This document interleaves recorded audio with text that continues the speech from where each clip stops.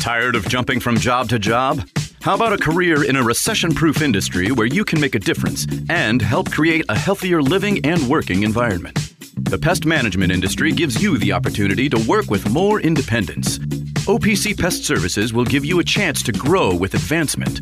Come be a part of our team at OPC Pest Services. Apply online at opcpest.com/careers. That's opcpest.com/careers. Where do you go to find all your favorite wine, beer, and spirits with selections customized to local tastes? For over 25 years, that go-to place has been Cox's Spirit Shop. Cox's, Louisville's go-to liquor store.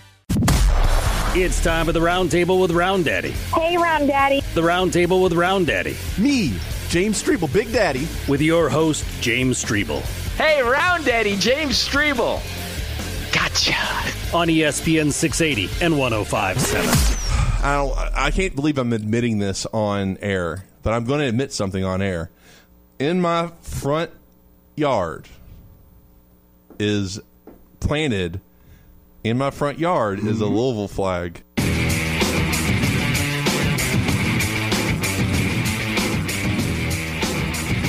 Totally get it. Yo, yo, yo. Anna Tarullo filling in for Jay Strebel on the Round Table today. Y'all, shoot us a text, 437-9680. Y'all have been slacking on the text line today. Maybe it's because I told you need to behave, so you're scared to send ones without being crazy. But let us know your Valentine's Day plans. Let us know your thoughts, your feelings on anything college basketball, what have you. I'm joined by Coach Mark Lieberman right now, but we're going to get right into it. Zachy C, do we have Jack Grossman on the line? We do. We got our boy, Jack. Jack, what is going on? What's up, guys? How y'all doing? Doing so good. We're doing good, Jack. We can almost make this our pod. I know, we really good. Treat it as the pod. I love it. Yeah. Jack, Anna, welcome to Floyd Street's Finest, basically the podcast. Let's get going. it feels good. Y'all run it, man. All right. Jack, come on. Tell me. Let's start with a little bit of the Cats. Did you watch yesterday's game? I'm assuming you did, or know about it? I was able to see enough of it. I worked till about 2:30 last night, and I'm actually 2:30 in the morning. Yeah, long night. Lakers played late last night. Jack's Batman. I don't know if you knew that. Now I know. Okay. He's in the Batcave, hunkering down. But yeah, so was able to follow along enough with what happened. And I thought Kentucky had a much better defensive effort. Obviously, it'll be. We kind of saw this on the Louisville side, to where they kind of been dragged through the mud with how bad they've been defensively, and you can kind of focus them up, get them to play with that intensity for a game for Louisville. That was Georgia Tech, and also, Georgia Tech isn't nearly as good as Ole Miss. Ole Miss isn't great, but like Georgia Tech, they're very much year one under Damon Stoudemire, trying to figure things out. Still have nights like against Duke and Carolina where they play well, but especially on the road they struggle some. But you look at it, Louisville had a lot of intensity in that Georgia Tech game, but then they turn around against Boston College last night, and they can't sustain it. And I bring that up from the standpoint of Kentucky, with how much they had really been ridiculed on even a national level for their defense the last couple months.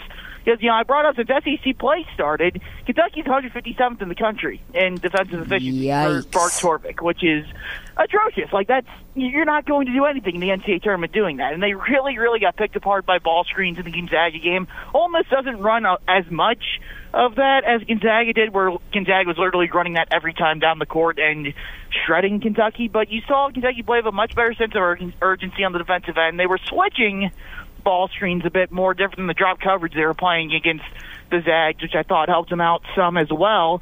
But the question will be, is this a one-time, Calipari gets in their face about it, and they respond for a game and kind of sag back into the old habits, especially, going into an Auburn game this Saturday where that place is going to be juiced, and when Auburn's hitting on all cylinders, they can absolutely fill it up and score a lot of points.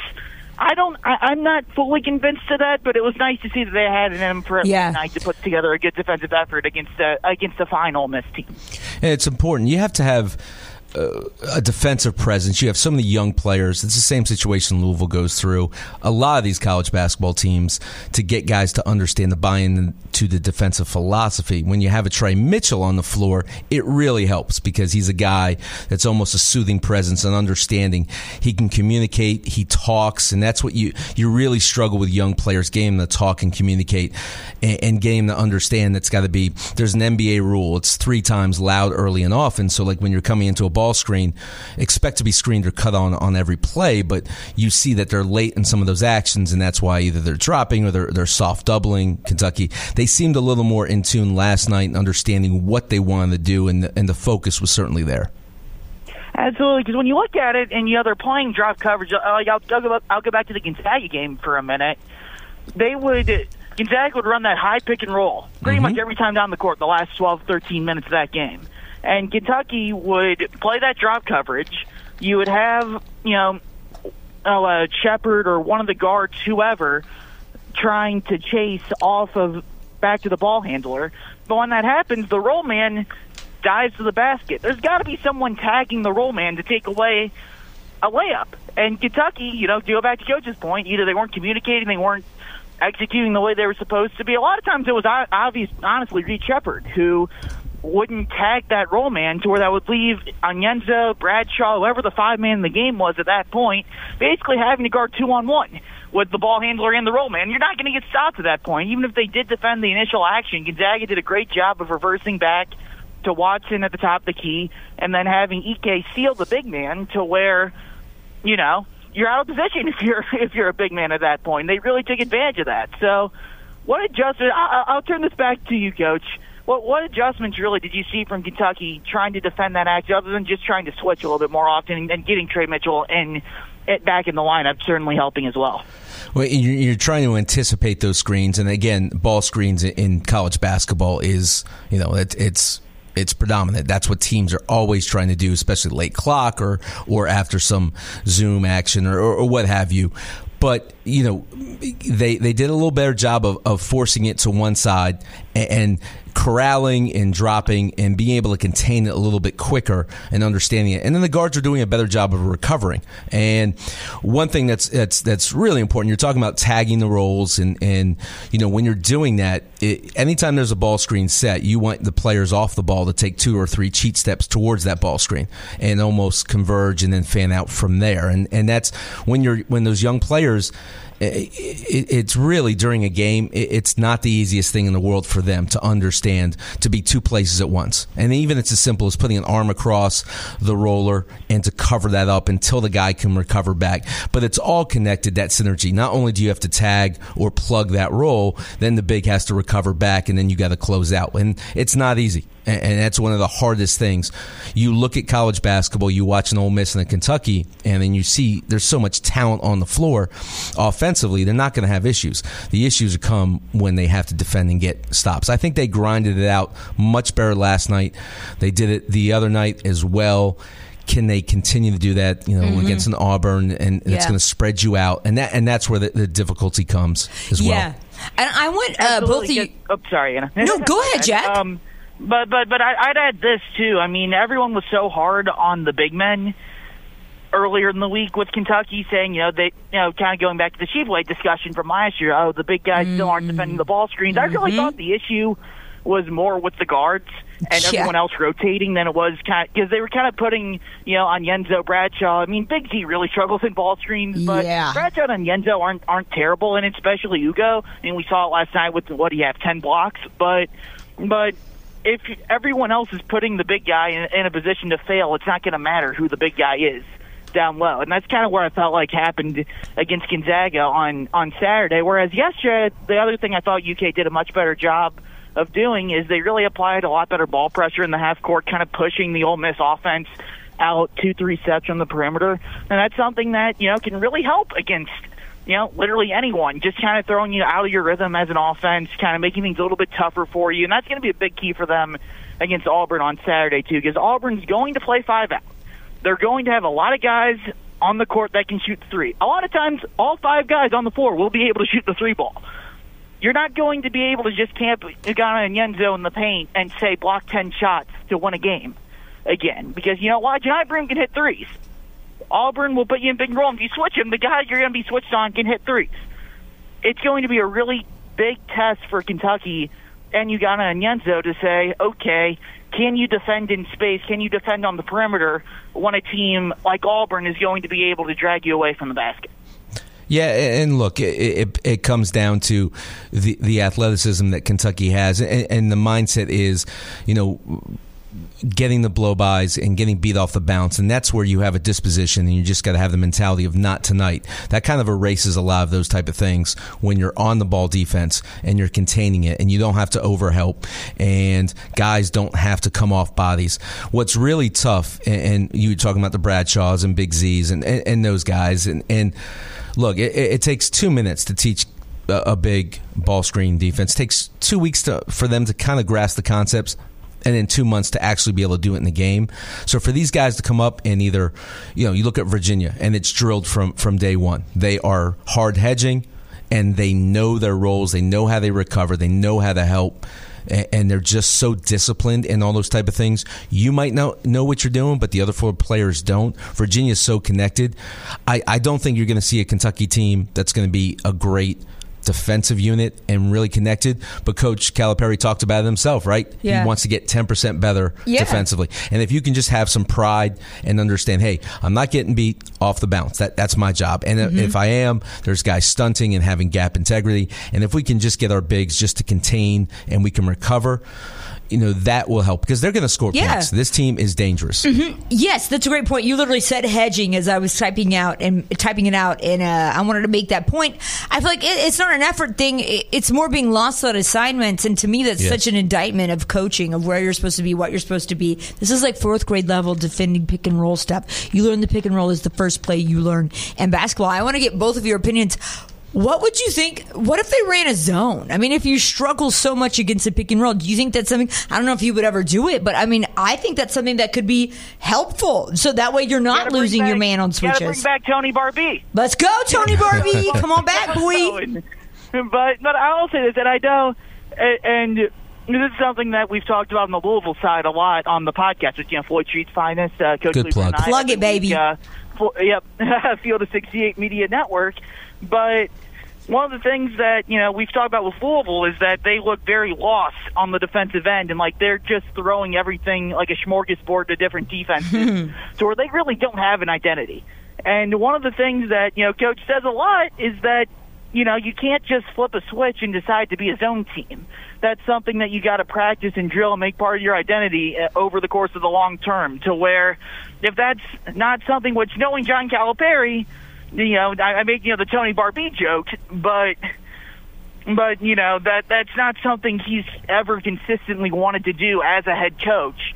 I don't think that they're in a position to where you can say we're going to play zone 70% of the time after maybe playing a zone maybe 30 possessions all year, if that. That even may be more aggressive or an uptick on what it actually is. I've seen it a couple times, but it's just not something they do. To where I just don't know how much of a viable option. But is that not an indictment on coaching? How hard is it? With that talent? Yeah, it's there's so many things, and when you have players coming into the program, it really takes to be a absolute solid defensive teams when you don't have veterans returning and you have a mix and you have some freshmen. It really takes almost the whole season for them to really understand conceptually and to gel, to conceptually understand all the nuances of how to blow up a dribble handoff and closeouts and your footwork on certain different things. And then ball screen coverage is, and I never like to even just say ball screen coverage. It's almost ball screen defense because all 5 guys are connected, and the guys off the ball are so key. Jack mentioned about tagging and then recovering, but zone is certainly a 4-letter word to Calipari. So you're not awesome. You're not going to see them play a majority of it because like we talked about, it's not something that all of a sudden, okay, we play zone and that's the elixir to everything, because you're still going to allow open shots. The zone's going to slide. Teams are going to find open spots, and that you're basically playing some hope defense unless you spend a lot of time on those details. Some hope defense. Yeah, that's it. You're hoping they miss, and that happens sometimes. And I just, this team is, if they just become a team that just takes some pride in the half court, and as fast as they play offensively, sprinting back, getting set in the half court, and just making it a little more difficult. And if they incrementally just force a couple more turnovers and get out and run, I still believe, having watched this team, if they're healthy, they're dangerous. Then you have, Bradshaw's been out injured. It's tough for those guys to come back, and they're not schooled in all the proficiencies of college level defense. It really is, for people to understand, there's so much to it, Anna. So I think if they can get enough out of these guys, they are going to be a team to reckon with. I really do. I want to get back to that in a little bit, but for now, Jack, I'll pose this question to you. How much do you think that win for Kentucky over Chris Beard, for a Louisville fan base or Louisville people who were kind of pro Chris Beard, wanting to get him as the coach at Louisville, do you think that changed the temperature at all on people wanting him? What do you think it proved or didn't prove, or did it change the temperature at all of the fan base? I don't think, I'll put it this way, if you're doing he beat Kentucky and that's why you should hire him off of one game, you're probably not looking at what's important when hiring a head coach.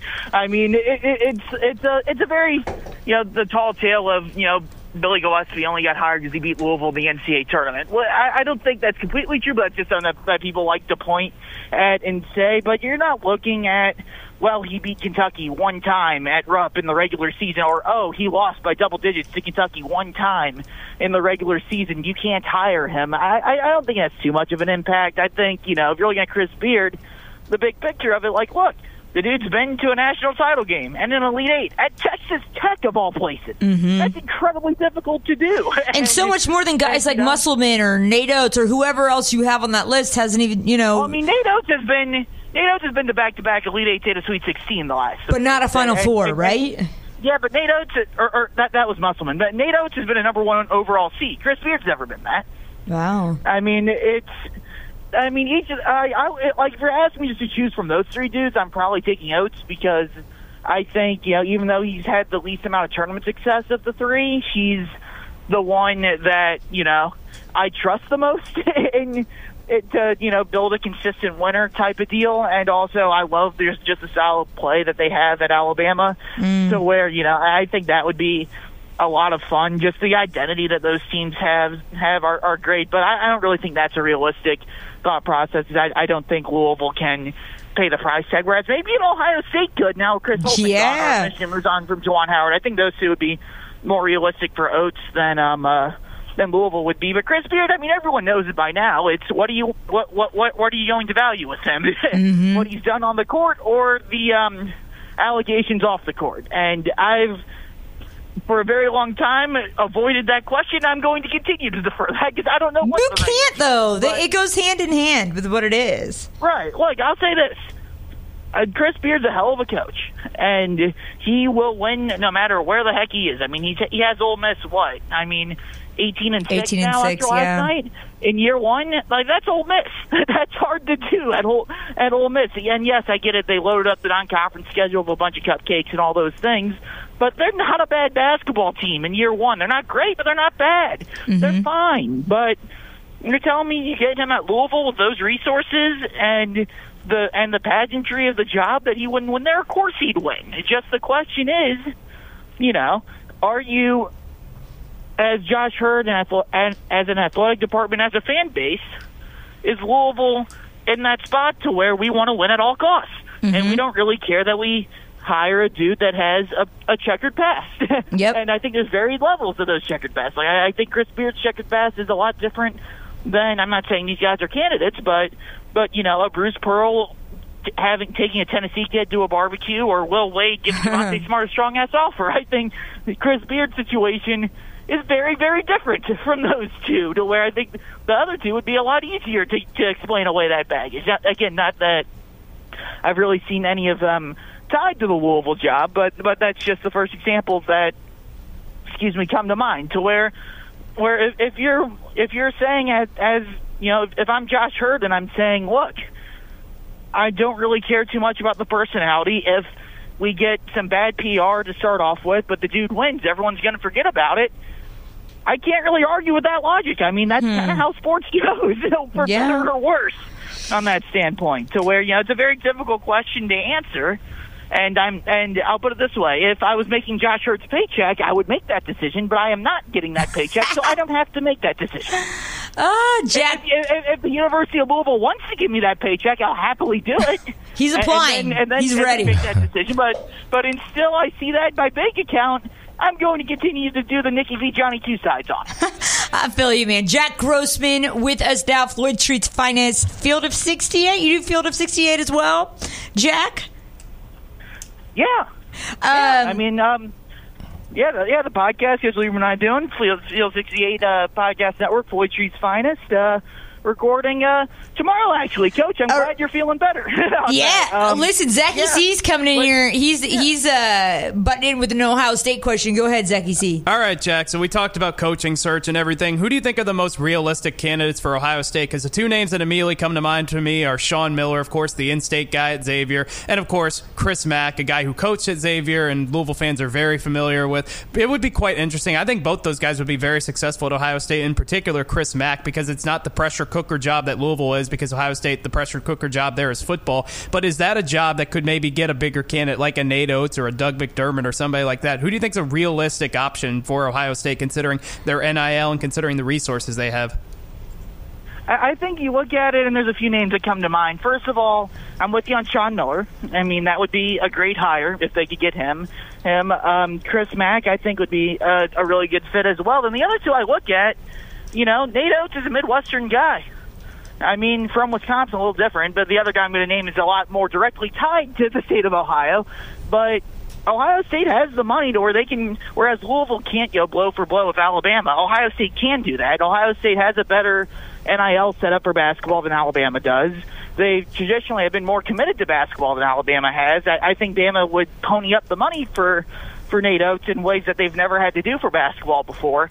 But if you're going to make the big splash home run of home run hires, and this applies to Michigan too, Nate Oates is, if you could get him, that would probably be the best guy you could get. The other guy I look at is Lamont Paris, who thank you, and knows the Big Ten. He was on Bo Ryan and Greg Gard's Wisconsin staff from 2010 to 2017. He's had a really, really great turnaround at South Carolina. Cough, beat Cal, cough. I think that's definitely one that I would look at and say right now, those four are the ones that stand out more than anyone else.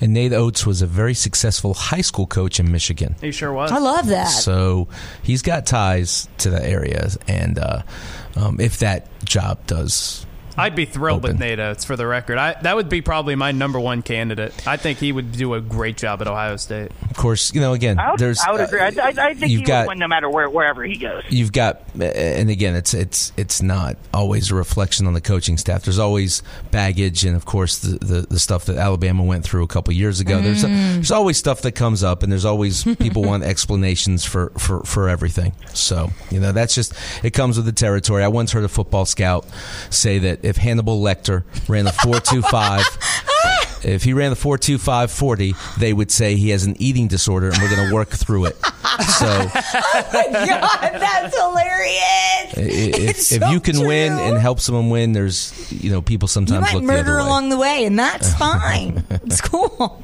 Jack, I want to know before we let you go. Tell me your Valentine's Day plans. What are you doing? Are you a V-Day guy? What's going on? I'm very boring tonight. It's the last day before the NBA All-Star break, so I'm working tonight. Okay, that's love. I'll give you a Valentine's Day story from when I was in college. Okay, let's go. You'll get a crack out of this. So, my freshman year at IU, I naturally didn't have a Valentine's Day date or whatever. My roommate, who was one of my better friends from school, I ended up living with him all 4 years. Had a date with someone else on our floor. So my mom calls me and says, "Happy Valentine's Day." sorry, you're not in town for it. So she says, take you and some of your friends out for dinner. So who said this? Sorry. My mom. Your mom. Okay. This is the best Valentine you can have. Yeah. Yeah. So I'm like, great. So me and, 3, 4 of my other friends, we end up going to just local pizza place, and we end up not planned, but we end up with like a couple tables away from my roommate and the girl he was going out with. So did he hate you? He wasn't too happy with us. But, yeah, we also ordered probably about $85 worth of pizza. That's good stuff. For just like 4 people. Yeah, no, never get that offer again from my mom because I think I went over the budget of what your mom's like, we're in debt now, Jack. Yeah. Thank you. Yeah, so you can't afford to eat. I managed to anger pretty much everyone that night, but I had a great time and I enjoyed some pizza. Sometimes you got to do that. Hey, was it heart-shaped pizza? At least. So my roommate did get the heart-shaped pizza. We didn't get the heart-shaped pizza because we ended up getting the Meat Supreme pizza because of course we did because we were college kids that were 18. But I love it. Not an A+ Valentine's Day story, but that's the best I got. Solid, Jack. It was solid. Good stuff, Jack. Tell everybody where they can find you on social media, where they can find your content. How do we get some more Jack in our lives? Yeah, you can find me on Twitter at Jack Grossman97. Floyd Street's Finest over on YouTube, Twitter, Spotify, Apple Podcasts, wherever the heck you want to listen to it there. And, yeah, Floyd Street's Finest, part of the Field 68 podcast network, talking Louisville hoops every week. Good stuff, Jack. You are awesome. Thank you so much for joining us. Anna Tarullo here, filling in for the Round Daddy, James Strebel, with Mark Lieberman. We will be right back on the Round Table on ESPN 680.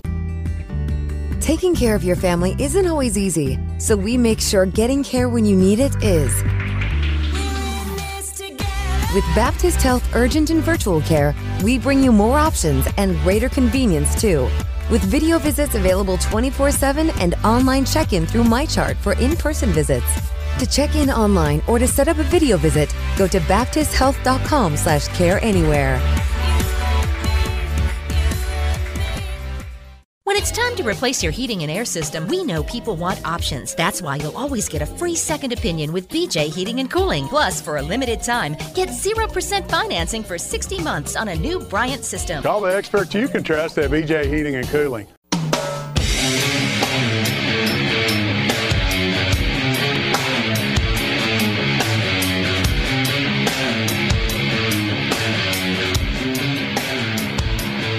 You're listening to the Round Table with Round Daddy. Now here's Round Daddy, James Strebel. I like it there.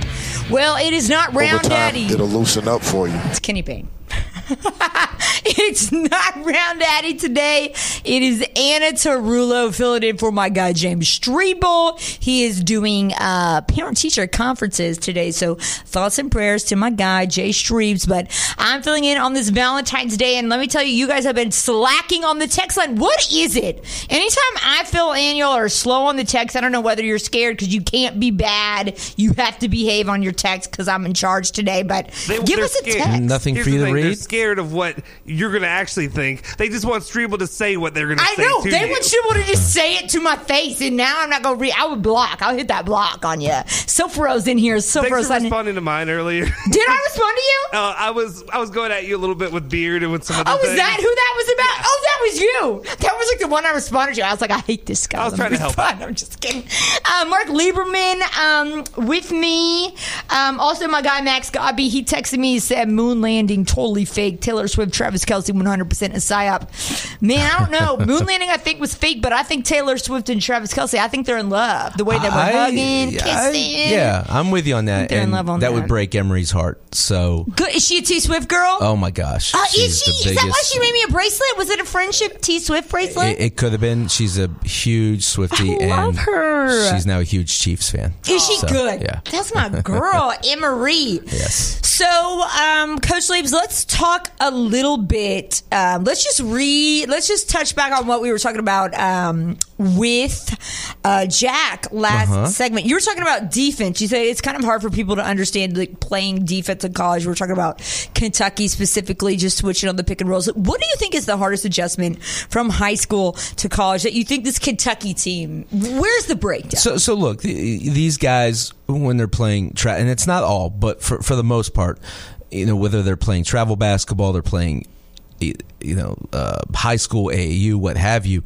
they're asked to go score and make plays. They're not guarding. Sometimes they are, and sometimes it's just one-on-one, and it's all off dribble moves. And there's some really good travel programs. There's some really good high school programs that run good stuff and teach defensive concepts.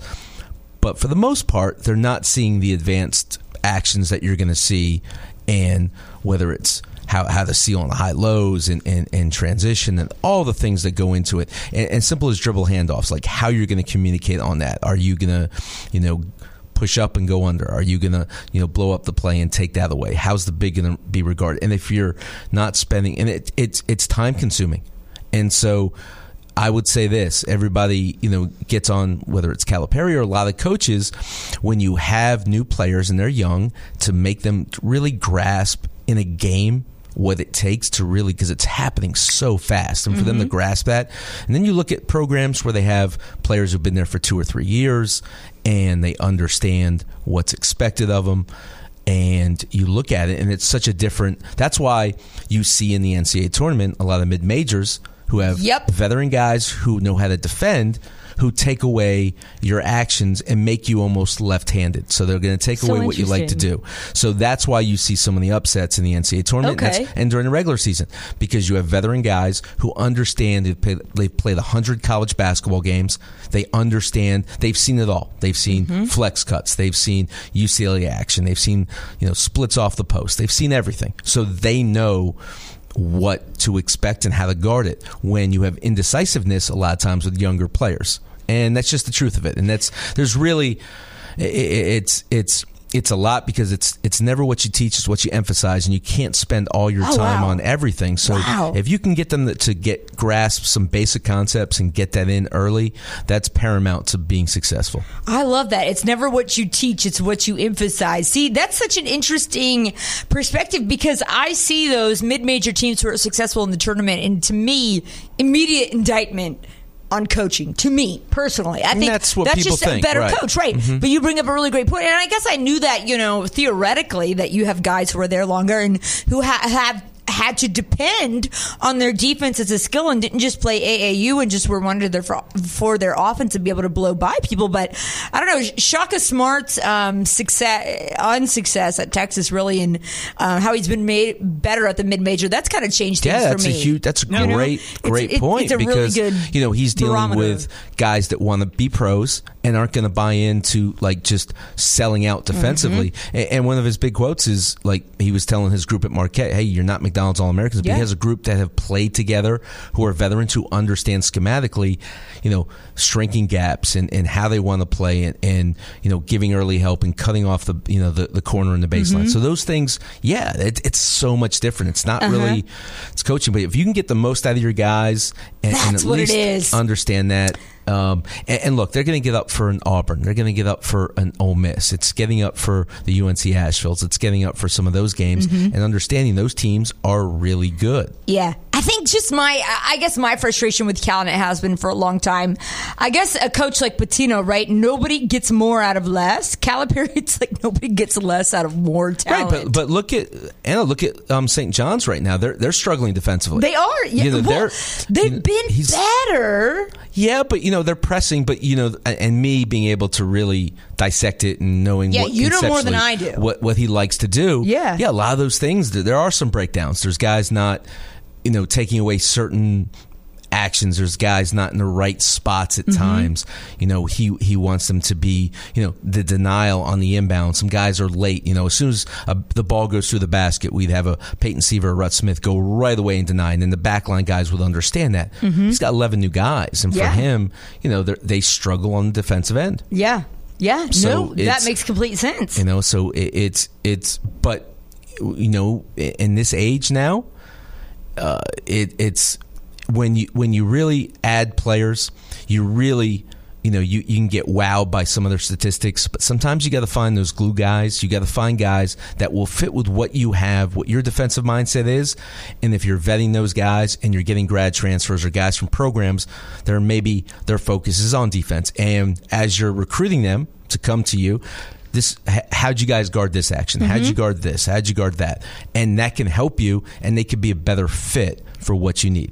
I will say one positive that has been such a surprise for me is Antonio Reeves, how he's improved on both sides of the floor, but especially defensively. I mean, I don't think that's talked about enough. That is, a feather in Cal's cap, at least, how he's developed coming from an Illinois State, right? Not like a top tier program, not like super highly touted out of, high school or anything like that, but just saying from your perspective, I don't know how much you've watched Kentucky. I know you mainly watch Louisville, but where would you say the defensive breakdown is happening? Well, you just mentioned, and Illinois State is a very good defensive team. Mm-hmm. So I just think it's really just youth. I think it's these guys, when their eyes are open that everybody is so good. They were the best player on the floor at their high school and their travel teams, and they could just dominate. And they weren't asked because, there's not always coaches who are demanding them on the defensive end. Mm-hmm. There are some, but sometimes they can just go out and do their thing offensively and create baskets. But then come defensively, they get to a Kentucky and they realize everybody is really good. And I can't just let a guy just go by me and just expect me to stay on the floor. I've got to have that disposition, that mindset. And I would always tell players, not tonight. Your mindset is not tonight. You are not beating me off the bounce tonight, no matter what. And understanding a scouting report. So, like I talked about, these guys who play the 100 games, they've seen it all, so they understand. All right, this is what a team's going to run. There's their continuity. They're going to go right into a back cut and a dribble handoff, and they call that zoom action now. And for the new players, it's a new world. So it's all part of it. But as the season goes on, they get better, and it's constant film study and all those type of things. And so that's what you expect, and you want guys who are just dripping with desire to understand that and get better. I think Kentucky has those pieces. I think if they're healthy, I think they and Calipari talked about the other day, scoring 65, 63 points is not going to get it done. But this team is going to score points. Yeah, that's not a question. I think they do have the effort. They have the want. They have guys who play hard. It's just knowing where you're supposed to be. And I think one thing that kills me watching is you obviously know, watching like a Gonzaga against Kentucky, it's obviously they have a good scouting report. They're going to run a pick and roll on them. What their weaknesses are. Very rarely do I see Kentucky run something where I'm like, oh, they watched the tape on this team and they're doing something like to, be advantageous of the other team's weaknesses. But just a question, how much do you think not being great defensively, do you think that hurts player stock at all? Your lottery and a little bit after those kind of picks? Somewhat, but for the most part, most coaches have that hubris, especially at the next level, that they can get guys to understand and buy in. And when when they become professionals and that's all they're doing, their defensive mindset's going to improve. Their defensive understanding of what teams do, that always gets better. But honestly, I like you look at, and I've watched Kentucky. I just think when they have the right pieces on the floor, and Trey Mitchell is big for this team. Reeves is big for this team. I love what you brought up, that he kind of makes everyone calm when he's out there. Because you have a guy that's going to talk. Talking is intimidating on defense. You don't have a lot of young guys that will talk. They're going to call out coverages. When you're watching a really good college basketball game, you can hear these guys talking to each other. Yeah. And the biggest thing about when you're talking, you're not worried about yourself, Anna. So you're able to really project that onto your teammates. So when you have those two and you add some of the young talent, I think they're willing defenders. I think they just have to continue to go through this, and they still have time to improve. But you think so? Oh yeah. How much do you think they can improve before March, before tournament time? Yeah, and honestly, sometimes that's up to them, because if they're gonna, when I'm coaching, we'll bring players in and say, okay, we're gonna watch every one of your defensive possessions. We're gonna break it down. We're gonna watch, we're gonna edit it, and we're gonna show you the 19 times you were late and how you could have erased this mistake, how you could have, just there's a blow by, you could step in and attack a charge, you can swipe and stunt and shrink a gap and protect your teammates and so on, because that's when great defensive plays happen. When someone makes a mistake, that's when you see a block shot, a charge, so on. So to get guys to understand that and not to be you see this so much, they're so consumed with their man, and in college basketball it's so different. You really have to be able to help and be off the ball. But you see some guys so worried that, well, my guy didn't score, and they're kind of hugged up on their man instead of coming all the way over. So that's part of the process. And again, I hark back to Antonio Reeves, who's played so much basketball. He gets it. He's seen it. It's a rhythm of helping, Trey Mitchell as well. Hedging and exactly. Back. Exactly. Trey Mitchell, who played at UMass, who really understood that, was coached up hard there by the coaching staff. So he gets it. The young guys, sometimes you get lucky and there are anomalies, and young guys who really buy into that, and then sometimes that's part of the job. That's why you get paid pretty well as a coach. Let's talk cards a little bit. You do a great job of breaking down the games on Twitter. I love your analysis there. You go in with the pointer. You get on there. So what were your big takeaways from Louisville Boston College? I also want to ask you as well, Louisville did great first half, but there's always seems kind of to be a lag coming out of halftime. What can you attribute that to? What did you see that you liked? What are your biggest areas of improvement following last night? Yeah, and it's somewhat similar because they are talented offensively. You have guys that can go score. Mike James and Huntley Hatfield has really improved. Trey White, Tyler, so on and so forth. Caleb Glenn understands his role. They really do struggle defensively, they almost gave up 90 points again last night. And it's simple actions. One of the rules is you want to contest, everybody here is contest shots. But it's not just contesting shots, Anna. You want to contest cuts. You want to contest dribbles. You want to contest passes. And so with Louisville, one thing that they lack is a lot of ball pressure. And Bob Vavano talked about that I believe last night. The ball pressure is not where it needs to be. And that a lot of times that buys a half a second for your teammates. Tough fix. It's tough because a lot of the players, it's what they're teaching, and I'm not at those practices. So seeing that, and then last night Boston College, even though they were down 8 at the half, they were getting the shots they wanted. They just couldn't get stops. And then they dug in and they scored 50 points in the second half. They shot 56.7% from the field. They were 11 for 23 from the 3-point line, and they were open threes. And a lot of teams become offensive sensitive, and what I mean by that is they're not scoring, and so now they might jog back, they might not be as engaged defensively, and that's what you have to fight as a coach. You have to get your guys to lock in. You have an 8-point lead. What you can really do is control the tempo, maybe even slow it down a little bit because you don't have the depth, and then really have your guys get back and so on. And your offense can help your defense. You can get to the free throw line. You can do different things. Louisville just struggles so much in what they're doing on the defensive end. Yeah, I almost feel a bit like what you said about, Boston College, being down by 8 headed into the half. They were getting looks. They just weren't capitalizing. I feel that way a bit about Ole Miss and Kentucky. I wouldn't say it was the best defensive performance ever by Kentucky. I think there were improvements last night, but I think a lot of it was just Ole Miss wasn't hitting the shots, but they were there. They were open. But let's switch gears a little bit here. TBT tournament. It's going to be back. You're Lexington. You're Kentucky. That's right, Eric Bledsoe, baby. Yeah, you've got a team now. I love it. And now you were Louisville's TBT coach. Just what was that experience like for you? It was a lot. It was a lot. I enjoyed every second of it, but to put that together and the people that were involved with it, Luke Hancock and Peyton was a huge part, and having sponsorship from Wasteology, all those things were great. But at the same time, so many moving parts, and so many times that we had a player locked in and then they weren't part of the team, and then making sure that from travel to just making sure accommodations and when we're playing and what we want to do as a team, and you're almost managing more than coaching because you're getting pros and so on. But I think it was an absolute blast for the city. I think it was, just from all the feedback that I've heard, it was just absolutely amazing. I loved it. I was so blessed to be a part of it.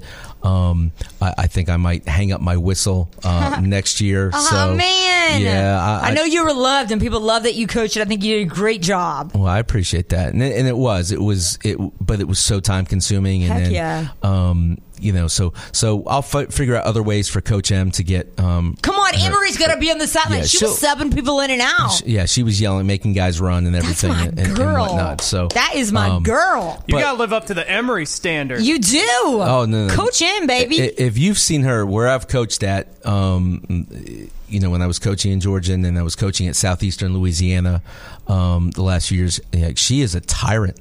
That's she does my girl, not dude. take anything. Does she take after you in that regard? Oh yeah. Oh yeah. She's I gotta watch my language here, but yeah, she doesn't take any crap. So BS. Yeah, so she's my big on kinda that. lady. So as far as she enjoyed that experience, but whoever's running the team, this year will do a fantastic job, and it's great that we were able to build that and start something really special. And now that you've got a Kentucky team, an Indiana team, it's only going to grow. Yeah, it's such a cool idea. Oh, it was fantastic. I love it, and I think it just presents such an opportunity, especially for Louisville, just the nostalgia of like the program and the pride in the program. In a place like Kentucky, you have so many guys who could come back. So I covered a few. So my last stuff was West Virginia before I moved back to Kentucky. Right. In West Virginia, oh God, I had so much fun with their teams. They have a whole podcast.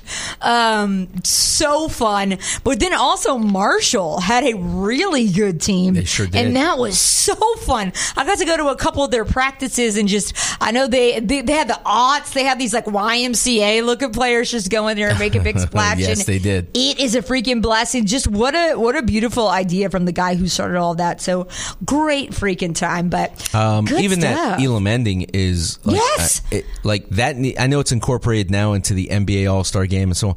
But I would say I think the G League adopted it a little bit, but it's fantastic to have all those things. Yeah, it's genius. Yeah. And I love my guy, Twanny Beckham. He's going to be the UK team's general manager. Twanny's awesome. I worked with him at LEX 18 and known him for a while, so he's going to do a great job. So pumped about that. So excited to watch it. And it's such a great time of the year to have all that. Exactly. Yeah, that summer really, it galvanized the whole community just because coming off of, the season that Louisville had, it was really exciting, and the feedback I got and the team got, and to have Kyle Kurek hit a 3 at Freedom Hall, and Russ and Peyton, trapping and playing that way, that was great. But I love that. To recreate it, it's really tough. It's almost like when Captain America and Iron Man left the MCU. It's going to be very difficult to try and do it again, and it's a lot. And I think it's great for someone else to have the opportunity as well. And whatever else I can do to help is great. Heck but yeah, you're in there. It'll continue. It's only going to grow. I love it. Any big Valentine's Day plans for you, Liebs? I am going to go see the kiddo. I've got a plethora of items for her. And, I love it. The Valentine's Day is the best when you're a kid. Oh yeah. Did she hand out the Valentines at school? She had. How do you feel about those? With the messages. That's the best thing. But they don't. They're so chalky. Do you like to eat them? Oh, are you talking about conversation hearts? Yes. My earrings are conversation hearts right now. But yeah, no, I will. Are they really? Yeah, they're conversation heart earrings. They sure they're are. Not the real candy, but got them on Etsy. But I'll eat them if I have to. There's candy that I hate worse than that, but they're kind of fun, What candy don't you like? I hate Peeps. I saw Nick did a poll earlier. I would rather die than eat a Peep. I understand that. I hate it. Yes. But yeah, I can mess marshmallows though. Do you like marshmallows? I do like on hot chocolate. Like I don't like them like on a Peep. No, thank you. That's not for me. You don't like being cold. No, I hate being cold. Yes. By the way, it's so 900 degrees in here. And it's 906 degrees. Sweating, and I'm like, I'm freezing. Oh, I'm good. We're like a married couple. We're fighting over the thermostat. It's your world. It's your world. It's okay. Yeah. It's cold, but yeah, it's V-Day. I love Valentine's Day. Do you have thoughts on it? Do you have strong feelings either way? I mean, yeah, it's great, and I heard Zach earlier, and look, it's. Yes, you should cherish whoever you're with all the time. But this is a special day, and it's just fun. I was gonna say, which part did you hear? I heard you saying that it doesn't have to be a special occasion. It should just be your normal thing. And then, by the way, if the cooking part You don't have to cook; just cater. Bring in some really, really good stuff. Yeah, that's what I That's the way to usually go. do. Should I be happy with Chick? Chick-fil-A at this point, please? That might be my great. That might be my go-to anyway. But no, I just see Valentine's Day as an opportunity for fun. Like, it doesn't have to be a big deal, but anytime you could do a little fun, you could do a little theme, you could do color coordinated. There's hearts all around. I decorate for Valentine's Day. It's right just up at my your room. alley. I just I love can just it. tell. Yes. It's just fun. You know what I mean? But yeah, good stuff. Do you have any? I know you're a big movie buff, a big movie guy. You got any? Are there Valentine's Day movies? Is it like a love movie? I don't know. Earlier I was talking about. Have you seen A Star Is Born with Lady Gaga? Okay, I heard you talking about that. Lieberman, you're gonna be mad at me. I didn't like it. You didn't like it because it came out at the same time as Bohemian Rhapsody, and I loved Bohemian Rhapsody. You preferred Bohemian Rhapsody? Oh my god, I cried in the theater. I saw it 3 times. See, I'm not judgmental because everybody has their taste in things. But you're that they like. You're judging me a little bit. I'm not. I didn't like A Star Is not. Born. I love when she sang La Vie en Rose like that. I love that. Yes. But the movie, I was like, meh. Really? I didn't love it. All right. Well, don't beat me up. He's gonna beat me up after this. I would not do that. Never. Was it for me? Did you see Bohemian Rhapsody though? I did. I loved it. I enjoyed But you it. like The Star Is Born Yes. more. Mhm. Yeah. Yes. What's your favorite love movie? If you had to pick one. The Holiday. I love The Holiday.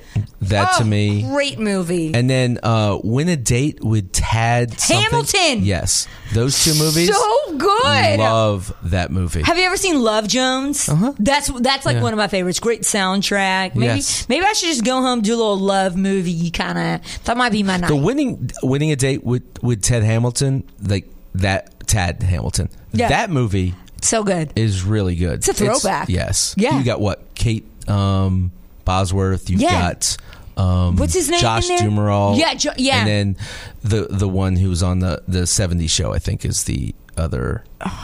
The actor's name gets away from me here. Not Ashton. Zach, can you? Zach, who is it? Wilmer Valderrama? Oh, is it Wilmer Valderrama? No. Not It's Masterson. I haven't seen is this it? since like no, 6th grade. it's not him. Topher Grace. Topher. Is it Topher Grace. Topher? Yeah, it's Topher The only Grace. guy I know who goes by Christopher. Zachy, see how much time we got left. I was going to say we got like 15 seconds. We got 15 seconds. I love you guys. Happy Valentine's Day. Thanks for letting me fill in for James Shriebel on the Round Table with the Round Eddie. This is ESPN 680. Hope you have a nice night. Love you, Emery. Shout out to him.